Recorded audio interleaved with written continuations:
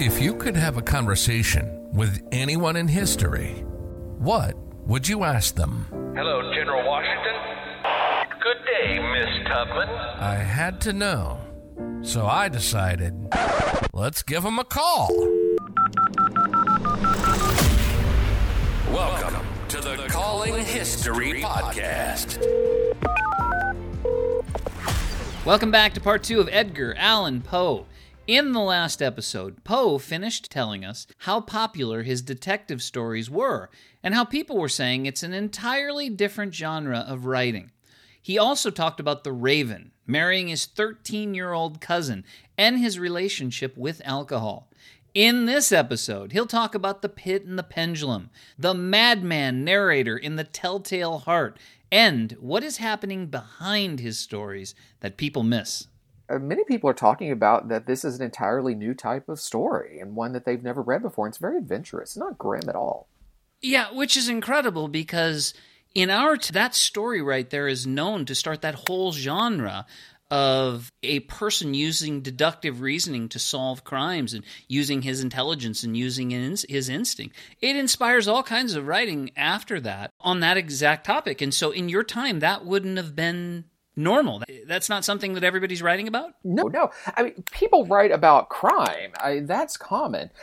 There was a very famous crime that happened in the state of Kentucky that actually made the papers for a while, in which a young man and a woman were involved in a murder-suicide that was straight out of the pages of Shakespeare. It was very Romeo and Juliet. And I wrote a story, which wasn't very popular, that was based on that crime too. So writing about crime is very, very common. But writing a story in which the reader is taken along this journey to help solve the crime, in a sense, that then you're taking the place of the narrator, walking alongside Auguste Dupin, that's a completely new format, and it seems to be very popular. So, when you had challenged me and said, why am I calling your stories grim and all that, I understand what you're saying, because when you look at this is a totally different genre. And then you go into the future and you look at that treasure story, The Gold Bug. The Gold Bug, yes. This is about pirates' treasure. Yes. That's actually one of the first stories that had any success. When I published it, it was for when I submitted it, I should say. It was for a newspaper contest for short story, and it won $100. That was quite a sum of money.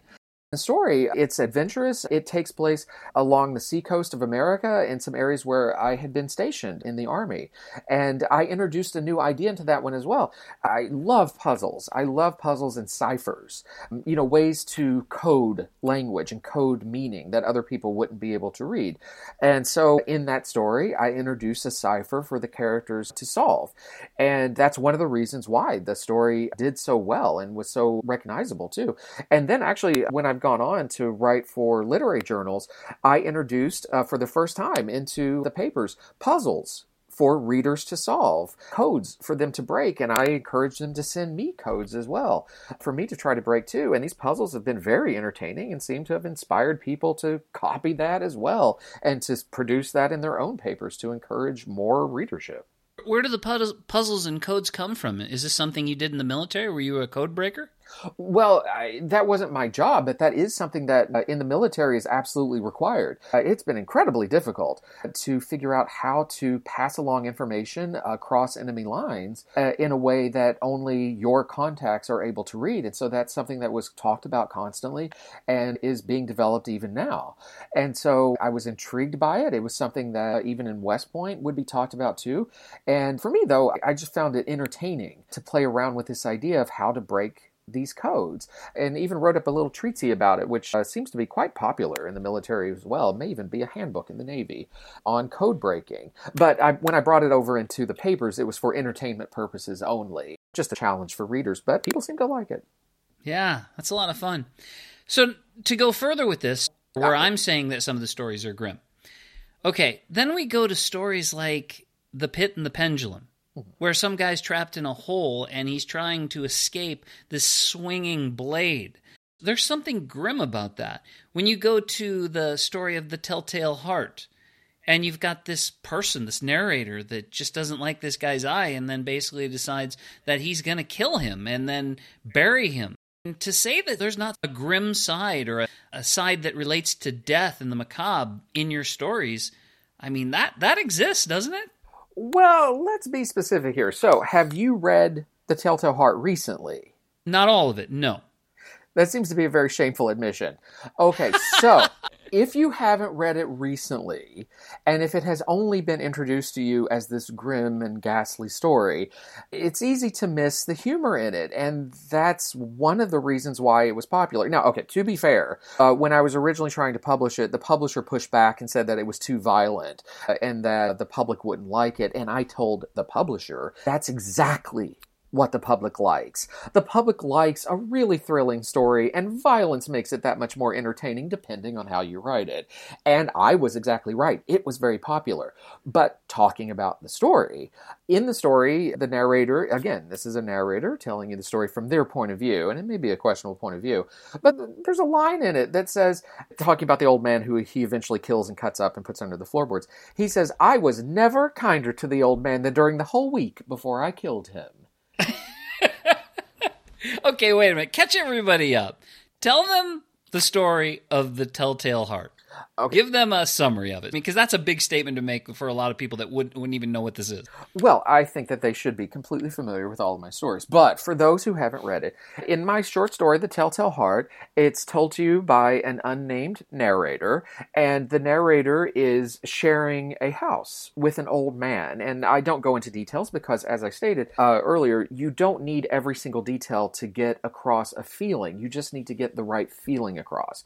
And the narrator has become obsessed, and he's obsessed with the eye of the old man that he describes as blue with a film over it, like a vulture's.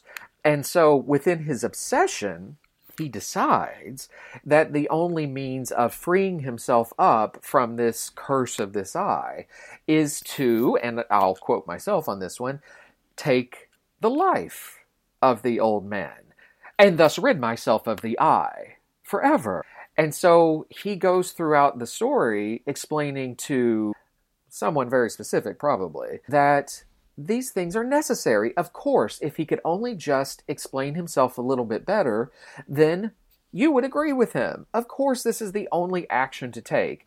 And he looks in on the old man every night for 7 long nights, in the middle of the night, poking his head into the bedroom with the lantern all closed off.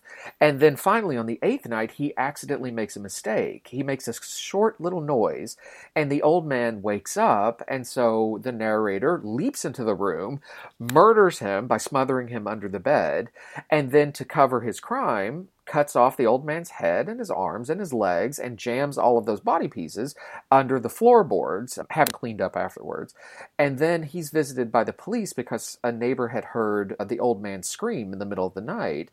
But at all points, the narrator is absolutely sure that you would just agree with him, that you would understand him completely. And there's so much humor in that, of him, I guess you're right. Yeah, repeating over and over again that he's not mad, no matter what you may say, and bear in mind that it's not you, the reader, there's another you in there, that of course he's not mad. These things are just understandable.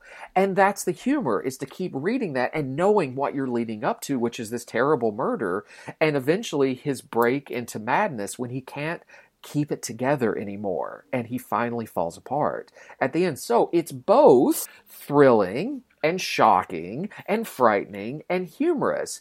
There's no reason to limit yourself to one of these ideas as long as they all fit together to give you the final impression of entertainment or of release or of a little bit of a scare, because that's enjoyable sometimes. I totally see. When you first said there was humor in this, I had no clue what you were talking about.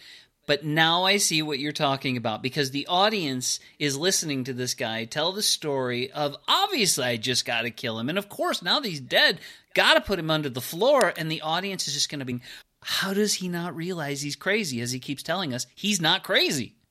Exactly. That's exactly it. And if you're only reading it because you think that it's going to be just dour and grim and violent, it's very easy to miss those jokes because I was careful in writing them. I'm not going to point out a joke. That kills the joke. You have to have that humor as a natural part of the story. And you should read my stories as if they're meant to be entertaining because they are. That's the entire point. Do you think that your humor is different than most people's? I don't think so. I think I recognize complexity in humor.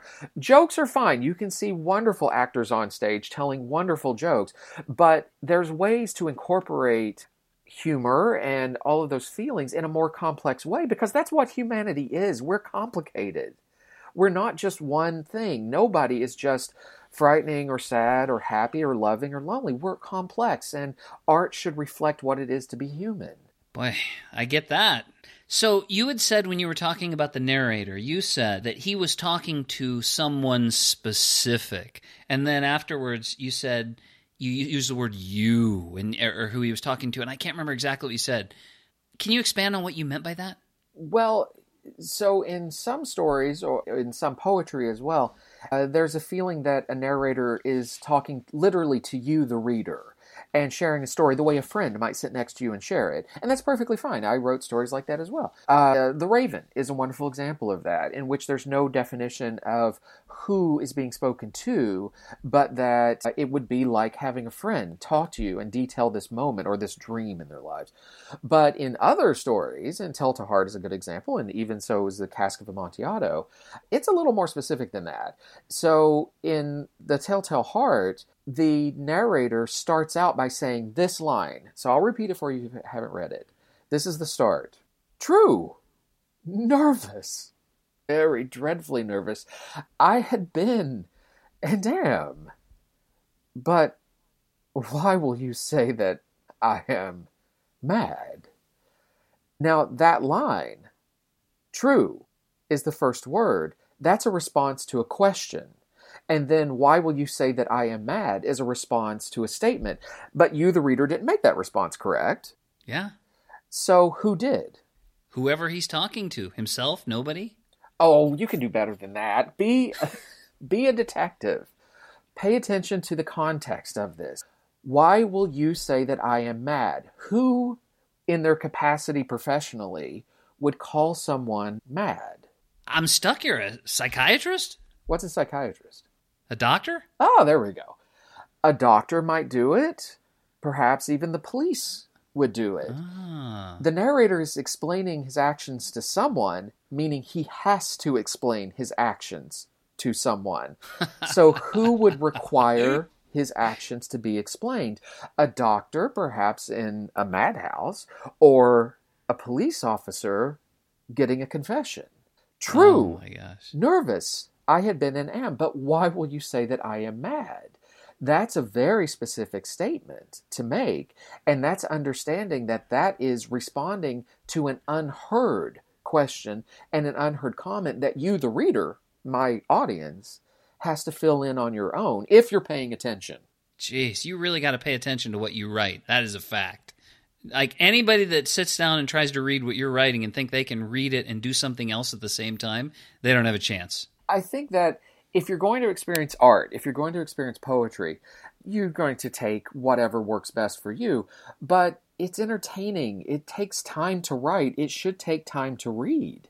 And you should take some time and enjoy it and have the fun of having this moment with a piece of art that is speaking to you after apparently a very long time, I guess after my death. Let's talk about money for a second. Ugh. One of your favorite topics? An ongoing, non-stop topic. Okay. So when you talk about money, at least my understanding is you definitely did not get paid in proportion to what you gave for your work. Absolutely. Because had that been the case, you would have been a very, very wealthy man. But it seems to me the only time that you had any money would be when you were living with John Allan, and maybe a little bit of money when you were at West Point. But outside of that, were you not broke most of your life? Well, when I was living with John Allan and when he was still being responsible as my foster father, it wasn't just money, it was wealth. Let's be very clear about this. This was wealth. And to have lived in a wealthy household and then have that taken away from you is incredibly shocking. For the rest of my life, I was trying to support myself on my writing. When I left his house, I was destitute in Boston, and I was taking just day jobs as I could, doing manual labor. And it was someone who knew me at West Point that helped me get a position in which I could write. And then there were times in my life, especially after the publication of The Raven, but there were times, many times, where I was consistently working on literary journals, being an active critic, writing my literary criticisms, publishing works as I could, and making what money I could, and slowly being able to support my family. That's one of the reasons why we ended up moving so much, was that it was necessary to try to find the best place in America to be a writer and to find the best paying job. And I even was successful enough to be able to take over a journal that I had wanted to run on my own for quite a number of years as an editor, because that's where the real money is, if you're running it and not spending every single day writing. But to take on other writers and then be able to publish them on my own as well. But it was just difficult. And I did lose a job here and there, and I did have difficulty in maintaining any sort of income. And we've been well acquainted with poverty over the course of our lives. But that wasn't consistent. That wasn't every single year. There were times when there was work to be had and recognition for my writings, but never what I really deserve. I mean, that's never an artist's life, is to be paid what you deserve for your art. I don't know that poverty is ever a good parent for a successful artist, considering that there are other artists and writers who have some lovely incomes, both from family or from work, and they're doing quite well, and they're well recognized. And they're working through the pain of having money while writing. Exactly. And they have no problem at all. I think that there's a lot of romanticism being made about a struggling artist or a starving artist or whatever you want to call it, and thinking that, oh, that's exactly what they need to be able to produce their writings. And all that's doing is keeping them from producing their writings or their artwork or their poetry. I think there's a little too much romanticism on that end. Yeah, I think you might be right. Why are you known for being such a mean critic? Yeah, you're laughing like you know exactly what I'm talking about, and maybe you even like it. Oh, I am recognized as not a mean critic, but a very accurate critic. And so, to be very clear about this, poetry never paid the bills. It's always been hard to be a poet. And so, when I've worked on my journals, on literary journals, one of the works is to read all these other writers that are out there and to talk about what you think about their works. I mean, this is quite common. And so, I was been very clear about what I think about other writers and what I think about their writings as well. And I am considered to be a very entertaining critic. And on every journal that I worked on, I have increased its readership and increased its circulation, largely in part due to the literary criticisms that I say about other writers. And some of them took it quite well and understood that this was constructive, and other ones not so much. Oh, one of the editors that I worked with said that in my literary criticisms that I write with a pen dipped in prussic acid.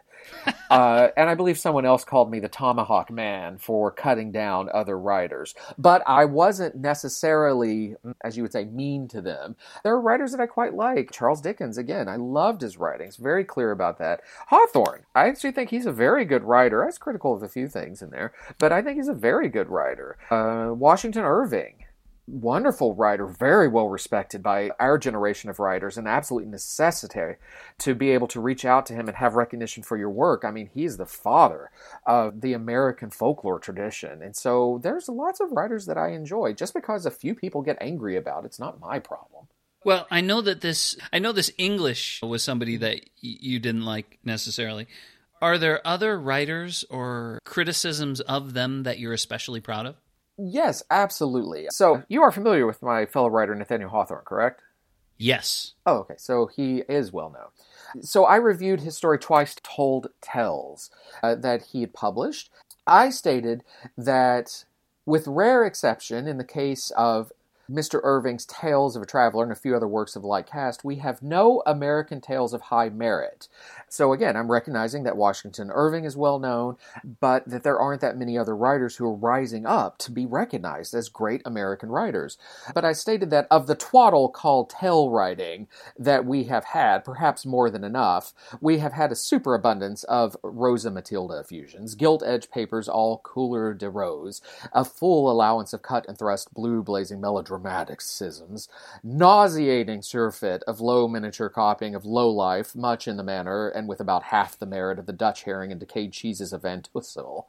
But I stated that Mr. Hawthorne's volumes appear to us misnamed in two respects. In the first place, they should not have been called Twice Told Tales, for this is a title that will not bear repetition. If in the first collection of edition they were twice told, of course, they are now thrice told. May we live to hear them told 100 times. See, I'm being very positive. In the second place, these compositions are by no means all tales. The most of them are essays, properly called. It would have been wise if their author had modified the title so as to have that reference included, and this point could have been easily arranged. So, I worked in praise and some criticism with this. Hawthorne got a little problematic at times, but still, I was very positive about what he said. And actually, I have a different example for you that might be a little bit more particular for what you're looking for. Yeah, go ahead. So, after The Raven became popular, I was asked to read it in public and to talk about my theories of prose and poetry. And I actually appeared in Boston to a huge crowd. I think it was something like 2,000 or maybe even 3,000 people in Boston to read The Raven. But at that time, I decided that I was going to introduce everyone to my poem, Al-Raf, which I wrote when I was 14 and very proud of. I think it's an excellent poem, especially for a teenager to write. And so I was sharing that poem, and people started to get up and walk out, so I had to switch over and do The Raven. It's always the popular one. And so the next day in the papers, there was an article written about me by a woman writer, Mrs. Walters. And she defended my poem, Al-Raf, as being juvenile. And this is what I wrote in response to her in the papers. Miss Walters defends my poem as being juvenile, and I think the more of her defense because she herself has been juvenile so long as to be a judge of juvenility. Well, upon the whole, I must forgive her, and do. Say no more about it, you little darling. You are a delightful creature, and your heart is in the right place. Would to heaven that I could always say the same thing about your wig. That was how it ended? Yes. Oh, very nice. Did you have an issue with Boston at some point, too? Well, Boston had an issue with me. It wasn't so much the other way around. I was born in Boston and was, well, at least acknowledging of that fact at first.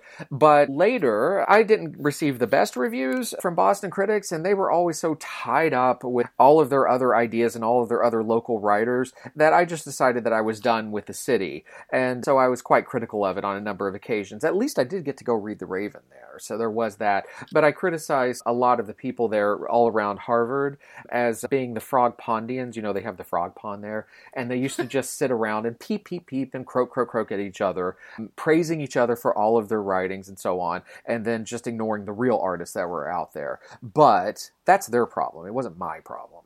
Well, clearly it's their problem. It's weird that you're born in Massachusetts, in Boston, and somehow they don't make you a hometown favorite.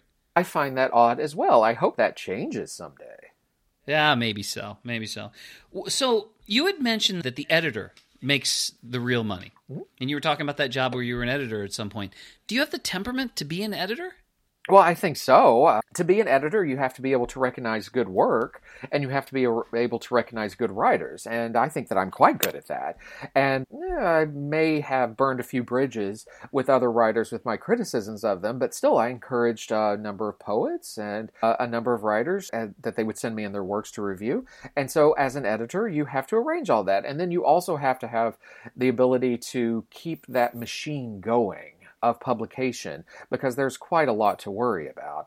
I was working for a while as an editor on one of the journals when the owner had stepped away for a brief vacation, and he came back and found the place in disarray because I had taken to drink for a while. The stress had gotten to me, and he asked me to step away from the job for a while. I did come back for a brief period of time and continue writing for him, but he'd lost a lot of trust in me, so I moved on to other writings. But I did get a lot of work done on the journals that I was working on and had very good prospects for continuing my work on literary journals and being able to finally start my own for a long period of time. Is this when you've said this many times that you got fired for being drunk. Is that when you got fired for being drunk? Yes, that was the time. In working on the journal, I had neglected my duties for a bit, and it was just difficult to keep up with, and so I had turned back into drink, as the case is.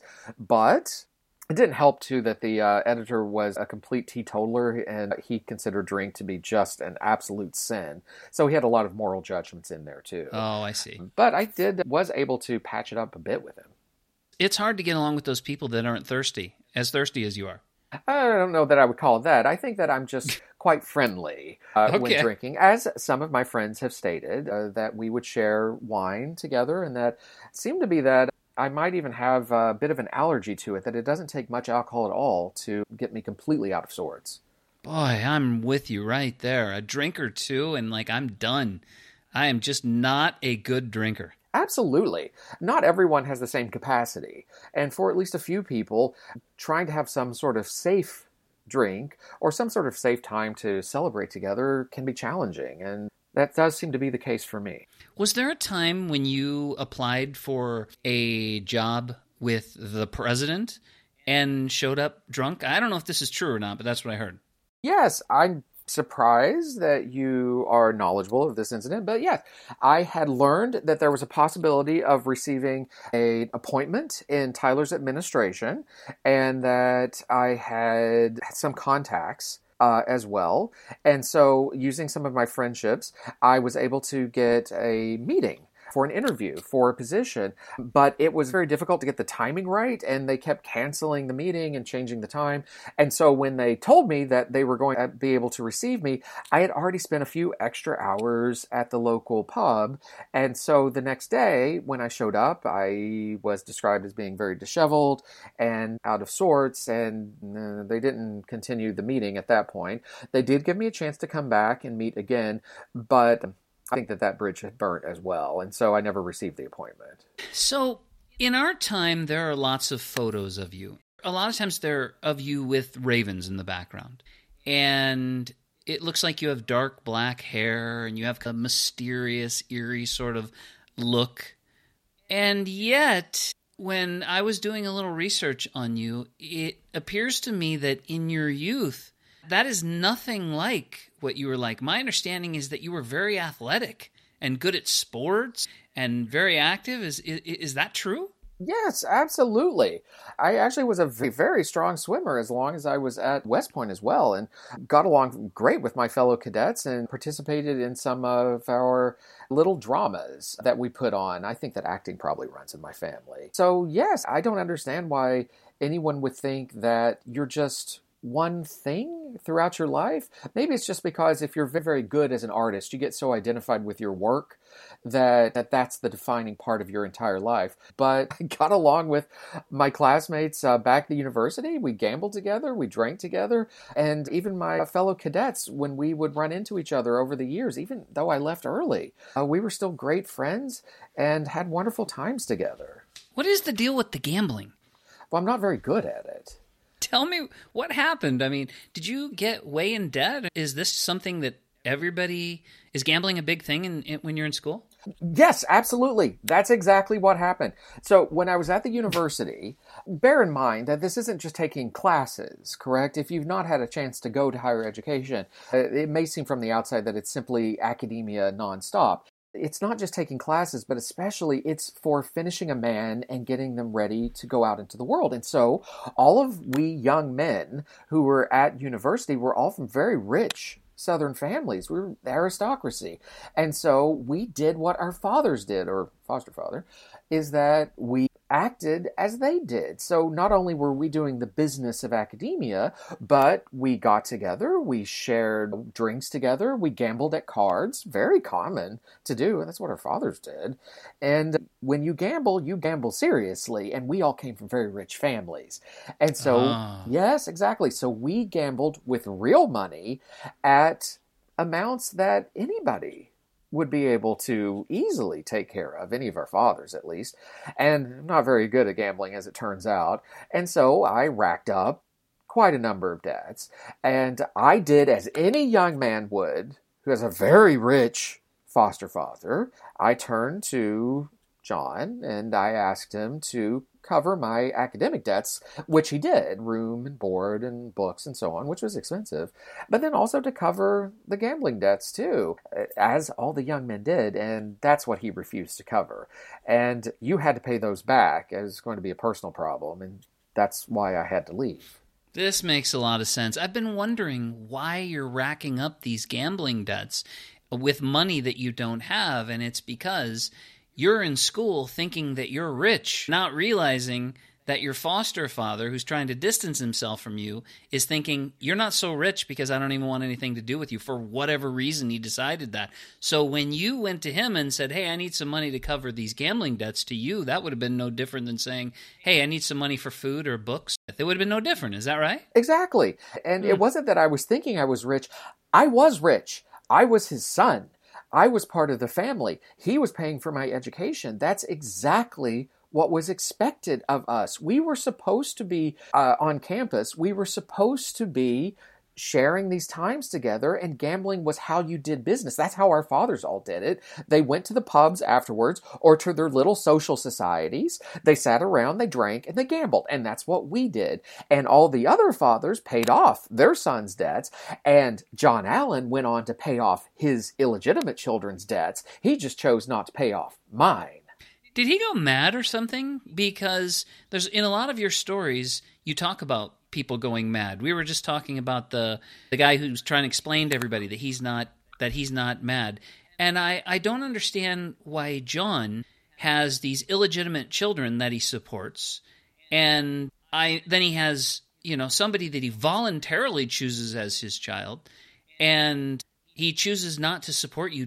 Was he losing it? Was he going crazy? No. Unfortunately, I have to say that he was quite clear-headed in his treatment of me. Had he been going mad with any of the diseases that might cause that, at least he would have an excuse. When he passed away, he actually died of dropsy. It wasn't anything affecting his brain at that time. No, he was just more proud of his natural children, I would call them, than his foster child. As far as madness showing up in my stories as a theme, it wasn't that uncommon of a theme in this day to use as a motivation for narrators or for action to take place. I would assume, though, with new sciences that it may be defined in more specific ways other than just the broad category of madness. But it offers an opportunity for an artist to explore the darker parts of the human psyche and of human life. You mentioned that he was more proud of they would be biological children of his, even though they were illegitimate. I wonder if he had been unable to have children, and you would have been his only child, if your situation would have ended up completely different. That, I think, is very possible, considering that it wasn't John Allan who was the one taking me in. It was Frances, his wife. She was the one who wanted me as a son, and she was the one who never gave him natural children. And she was the one who started to become ill when we were overseas in England, and that he started to lose interest in at that time. And he must have been planning a new family all along, one that he could call his blood children, and not this child brought in from somebody else that he seemed to be proud of for a while. But the moment that I just decided to be my own person or to be a teenager, then that seemed to be when he started to turn against me. In our time, just recently, there has been a production that has come out, and of all names, it is called The Fall of the House of Usher, which, by the way, is a great title for a story. I love that. Well, anyhow, this story is actually, that they put out, this production is actually several different stories, and they all seem to have something to do with different stories that you've told. Like one part of the story is actually has something to do with the fall of the House of Usher, your story. But then another story has something to do with Black Cat. And each of them have a little piece. And so they've basically taken your work and adapted it and turned it into something a little different. You'd recognize pieces of it, but it's certainly not just your work. Have other people done this with your work, tried to adapt it? Do you have any feelings about that? Well, my first reaction would be that they owe me some money for that, and that plagiarizing my work is illegal and would require some legal action as well. But since that doesn't seem to be available to me in this format as we are discussing today, I'm honored that any other artist would be inspired by my works, and that in the same way that I'm inspired by other artists' works as well. But if they're adapting my works, that means that it's their own story, and that they're taking elements that they might find provocative or interesting or personal to them, and adapting it into their own particular format, their own particular art, and much in the same way that I have adapted other people's works as well, like I mentioned, Charles Dickens's works. But that story then is their story, not my own. And so if you enjoy it, I would encourage you to enjoy it for its own merits. If you particularly like my stories, it may be extra entertaining for you, but it should be enjoyed on its own merits, not as my own work. So you have an appreciation for people that adapt but not steal? No, absolutely not. I got into it with Longfellow for a while, and I loosely accused him of being a little overly inspired by my poetry, but I wasn't specific enough. And so there was quite a lot of threats of legal action around Hold there. on, are we talking, when you say Longfellow, we're talking Henry Wadsworth Longfellow? Oh, you know him too. Everybody loves him. You got into an argument with him? Yes. And he's just a poet. So, yeah, I like his works. I mean, I think he's quite accomplished. But I wrote in a review that he seemed to be overly inspired by my own works, and that could be considered a type of plagiarism as well. Has anyone ever accused you of plagiarism? Well, there's a lot of accusations going here and there around plagiarism. One of the earliest works that I had an opportunity to make some sort of living on as a writer was actually, I was asked to write a new edition of a school book, of a science book on shells, on conch shells. And so I rewrote, with the full understanding of the editor, the original publisher, and the original writers, and so on. I took the existing academic book about the study of shells, of conch shells, as part of nature studies, of natural philosophy and science. And I rewrote it, and I reordered how the book had originally been written to order these shells, and I introduced some better ideas than what the original writers had used. So instead of just focusing on the shells themselves, I thought that from a scientific standpoint, or even from a theological standpoint, it made sense to pay attention to the living creatures that were in the shells. And so I rewrote the book, and this was published as a textbook for science education, and did quite well. But as any writer does with these sorts of textbooks, you're taking existing work, correct? And you're rewriting it, Sure. for a new edition. And so a few people wanted to talk about that was some form of plagiarism, but that's actually not the case. I mean, that was just rewriting an existing work in the science field based on other people's work, and it was very clear that there were previous editions of this textbook out there. So I don't understand why everyone got so excited over that one. It's not like I was plagiarizing entire ideas and saying that they're my own. It's not like they invented the shell and you're stealing their idea. Or not like they're inventing the textbook and I'm stealing the textbook. I actually made it better. That, I think, is important to note, that I rewrote it and made it a better science textbook. Again, it's not just being one type of writer. You write, first off, where you can make the money, and you also write what you can write, and I was also good at writing that.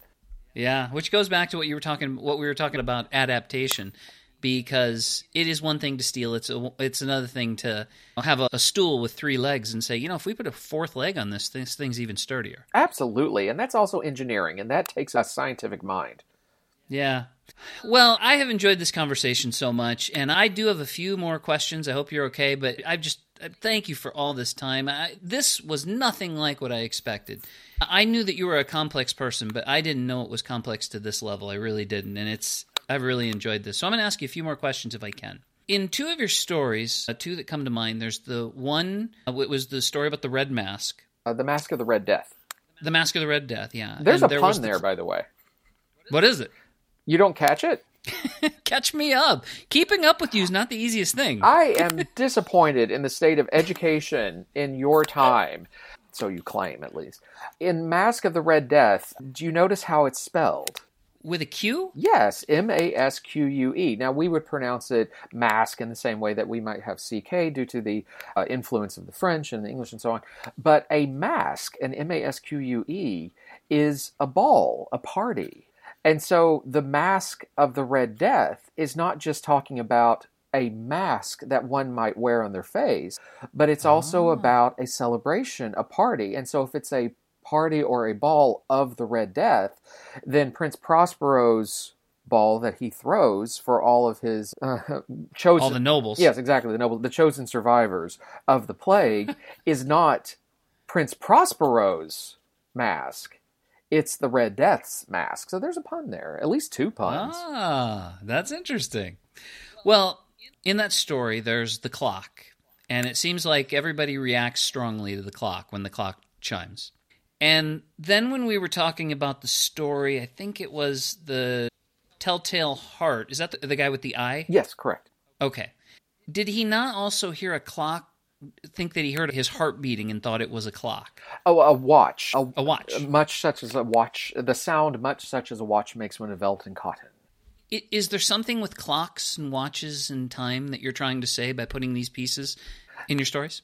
Well, if you're familiar with my body of work, there's multiple symbols that show up multiple times.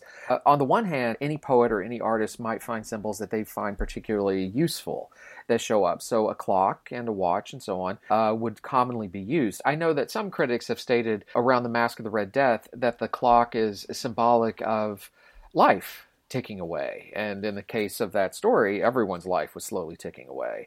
In the Telltale Heart, the clock or the watch is not treated so much as a timekeeper as it is a sound effect. Because that story is just like my poems. It has its own beat to it, its own rhythm of slowly and carefully and louder.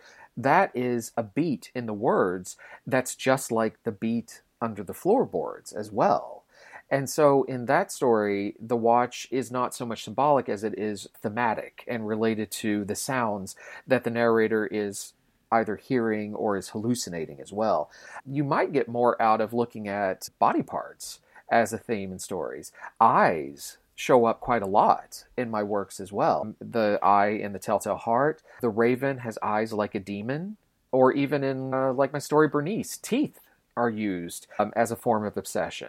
And so if you pay attention to my body of works, you can see these themes showing up over and over again that I think are quite useful to use. They're tools of a writer, tools of a poet. How do you feel about women? It seems like you have a tremendous amount of respect for women, and it seems like you need them in your life to function. I think that would be a common idea. I wrote in my essay around prose and my essays around poetry that the most inspiring thing in the world was the death of a beautiful woman. And people seem to take that as very shocking, but they don't get the rest of the line that it's not the death of the woman that's inspiring, it's the feelings left behind. It's that feeling of loss and grief left behind in the people who are lost without that person in their lives. And in my life, I've lost a lot of people. I lost my mother. I lost my foster mother. I lost my own wife. And I mean, afterwards, I felt so alone. And I had an opportunity to rekindle a relationship with a young woman who I knew when I was a young man back in Richmond.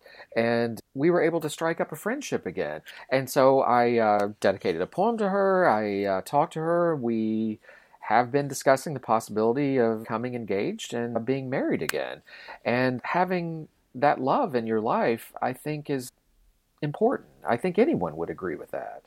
Is it true that after the death of Virginia that you'd slept in the cemetery or wandered around the cemetery? Or I just heard something about this. I don't know if any of it's true. Well, there seem to be quite a number of very dramatic stories being attached to my life. Losing Virginia was devastating. And her mother and I had to lay her to rest in a pauper's grave. We didn't have money for clean sheets on her bed. But I cannot say that I slept by her graveside. It sounds like people may be mixing up my artwork with my life again. I mean, the final stanza of Annabel Lee is And so all the night tide I lie down by the side of my darling, my life and my bride, in her sepulchre there by the sea, in her tomb by the sounding sea. And I'm glad to know that that is such a striking image that people might think it may happen in real life, but that's not something I can agree with. Okay, so I have 3 questions left. The first one is, do you have a favorite piece of work that you've completed? Yes, absolutely. Now, of course, The Raven is very popular, and that brought in so much fame for my works. I have to recognize that. But just recently, I finished an epic prose poem by the name of Eureka. Have you read it? No, I have not. Oh. Eureka is one that I truly feel that I could die happy, having finally got it out there into the public. It's not a traditional poem, I can attest to that. It doesn't follow the type of complex symbolism that you might find in The Raven, but in Eureka, I'm applying my knowledge of science, of engineering, of astronomy, and addressing questions that we have about the start of the universe, about how the planets interact. One of the major questions that we're dealing with that you may have solved in your time is, how is the universe formed? Did it come from a starting point, or has it been this way at all times? From a theological view, this is very different depending on what you're coming from versus a scientific view. And in my poem, in my prose poem, I address the idea that there's a question, if it had been this way all the time, or for a very long time at least, then why isn't it daytime at night? Because at night, you would have starlight coming in from all over the universe hitting the Earth, and that would be as bright as day, correct? Yeah. So it's a bit of a paradox.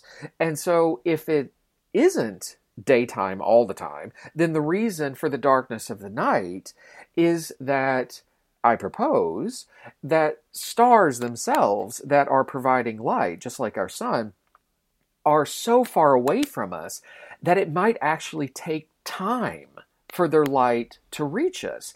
And in between us and those sources of light could be other celestial bodies, some sort of dust or matter in the way that would absorb that light too.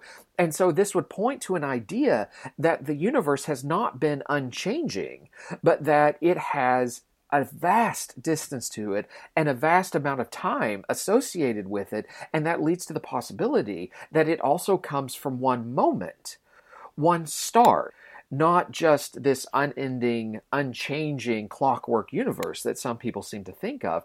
And that could answer the possibility of why there is not light 24 hours, but that there is actual darkness. And I apply that within the format of poetry in Eureka. It doesn't have the rhyming scheme of Nevermore and so on, but I'm quite proud of it, and it seems to be getting some attention. That big moment, the start of the universe, does that have a name in your time? No, in my response to it, I give it the idea that it could be this one tiny thing, in the idea that the universe is somewhat mirrored, and that the universe itself may have a timeline or a lifetime in almost the same way that a person does, of starting very, very small, and then getting very, very big, and then slowly dying off at the end, because it seems like there's a beginning and an end for everything in creation. Even your cycle of the universe, you tie to this concept of death and decay. Well, it's inescapable. It is. You're right. I'm definitely going to read Eureka, by the way. Oh. I can't wait to read it. So we have talked about so many of what I call these themes that a lot of people will say that you follow. And now I see that you're an astronomer as well. There is just no end to how far you can stretch your brain. But you have talked much about death and decay, and there's some reincarnation. There's some people that have been buried under floors. I think there was a story, somebody may have been buried in a wall. I might be wrong. The black cat, yes. Yep, yeah, that's right. Person buried in a wall, and along with the cat that was hidden behind the wall. Yes. And then I look back to when you were talking about how that one editor was saying that your story was too violent. You said, no, it's not too violent. That's what people want. Mm-hmm. And you're right. People do respond to all of that. They love it to this date, everything you've written. So what is your impression of people? What is behind the mask, the M-A-S-K mask, that the people wear? What's really going on behind the average person? In my story, The Man in the Crowd, I write from the point of view of an observer along the lines of Auguste Dupin, who's paying attention to all of the faces in a city, of all the people going back and forth and living their lives. And in the particulars of that story, the narrator becomes most interested or even obsessed with one man who doesn't seem to be part of that daily to and fro of life, and starts to follow him, trying to find out where he's going and what his plans are. To be an artist or to be a poet is to be an observer of life and of people, and to understand that people want the same things no matter what time they're in. Whether it's 100 years ago before our country was a country, whether it's 100 years from now, I don't think that humans really change. And people want love. They want to know that they're cared for and that they're accepted. They want to be respected. They want to be entertained. They want to forget for a while all of the bad things that might be happening in their life. I mean, that's why actors go on stage. It's to entertain people and to have them forget things. But it's also to do what all artists do, which is take the worst parts of life and transmute them into something different, into gold from lead. And so if you're going to be an artist who's going to speak for hundreds of years to an audience, you can't write about the things of your day that are only apply to your day. You have to write to what it means to be human, because humans don't really change, not since the Bible, not since Shakespeare, not in my time. Humans are afraid, and they're afraid of darkness, and they're afraid of death, and we all know that's coming, and sometimes it's right in front of us. But if we can be entertained for a while, there's nothing wrong with that. And if we can laugh at somebody else's misfortune, in a fictional way at least, there's nothing wrong with that either. And if we can find love, then that's one of the best things in the world. And it's awful when it's gone, but even that can be inspiring. How would you like to be remembered as an artist? I would like to be remembered as a poet. I would like to be remembered as a great American poet, equal to someone like Percy Shelley or even Lord Byron, and someone who created art that means something to everyone. I think that's how I'd like to be remembered. Mr. Poe, I thank you so much for all of your great thought-provoking work, and I can't imagine what the world would be had you never lived and taken the time to prepare all that for us. Well, thank you. I truly appreciate that, and it's good to know that even if this is just a product of my own ego and a fitful sleep, that at least some sort of recognition is out there for me. It definitely is. Thank you again. Thank you. It's amazing that Poe was able to write anything at all. I mean, his mother dies when he's a child, and then Francis Allan adopts him and dies also. After being left without a mother twice, his father abandons him, and then his wife dies.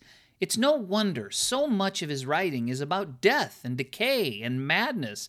He was surrounded with all of these his whole life as he watched himself decay from the alcohol abuse. And yet, even though his tales were often dark, as he described in The Telltale Heart, or The Red Mask, where Prince Prospero is basically deciding who will survive the plague by being invited to his party, Poe was able to laugh at the absurdity of life and add comedy to what otherwise would have been seen as reprehensible. I have no doubt that Poe was going to be a writer regardless of his circumstances.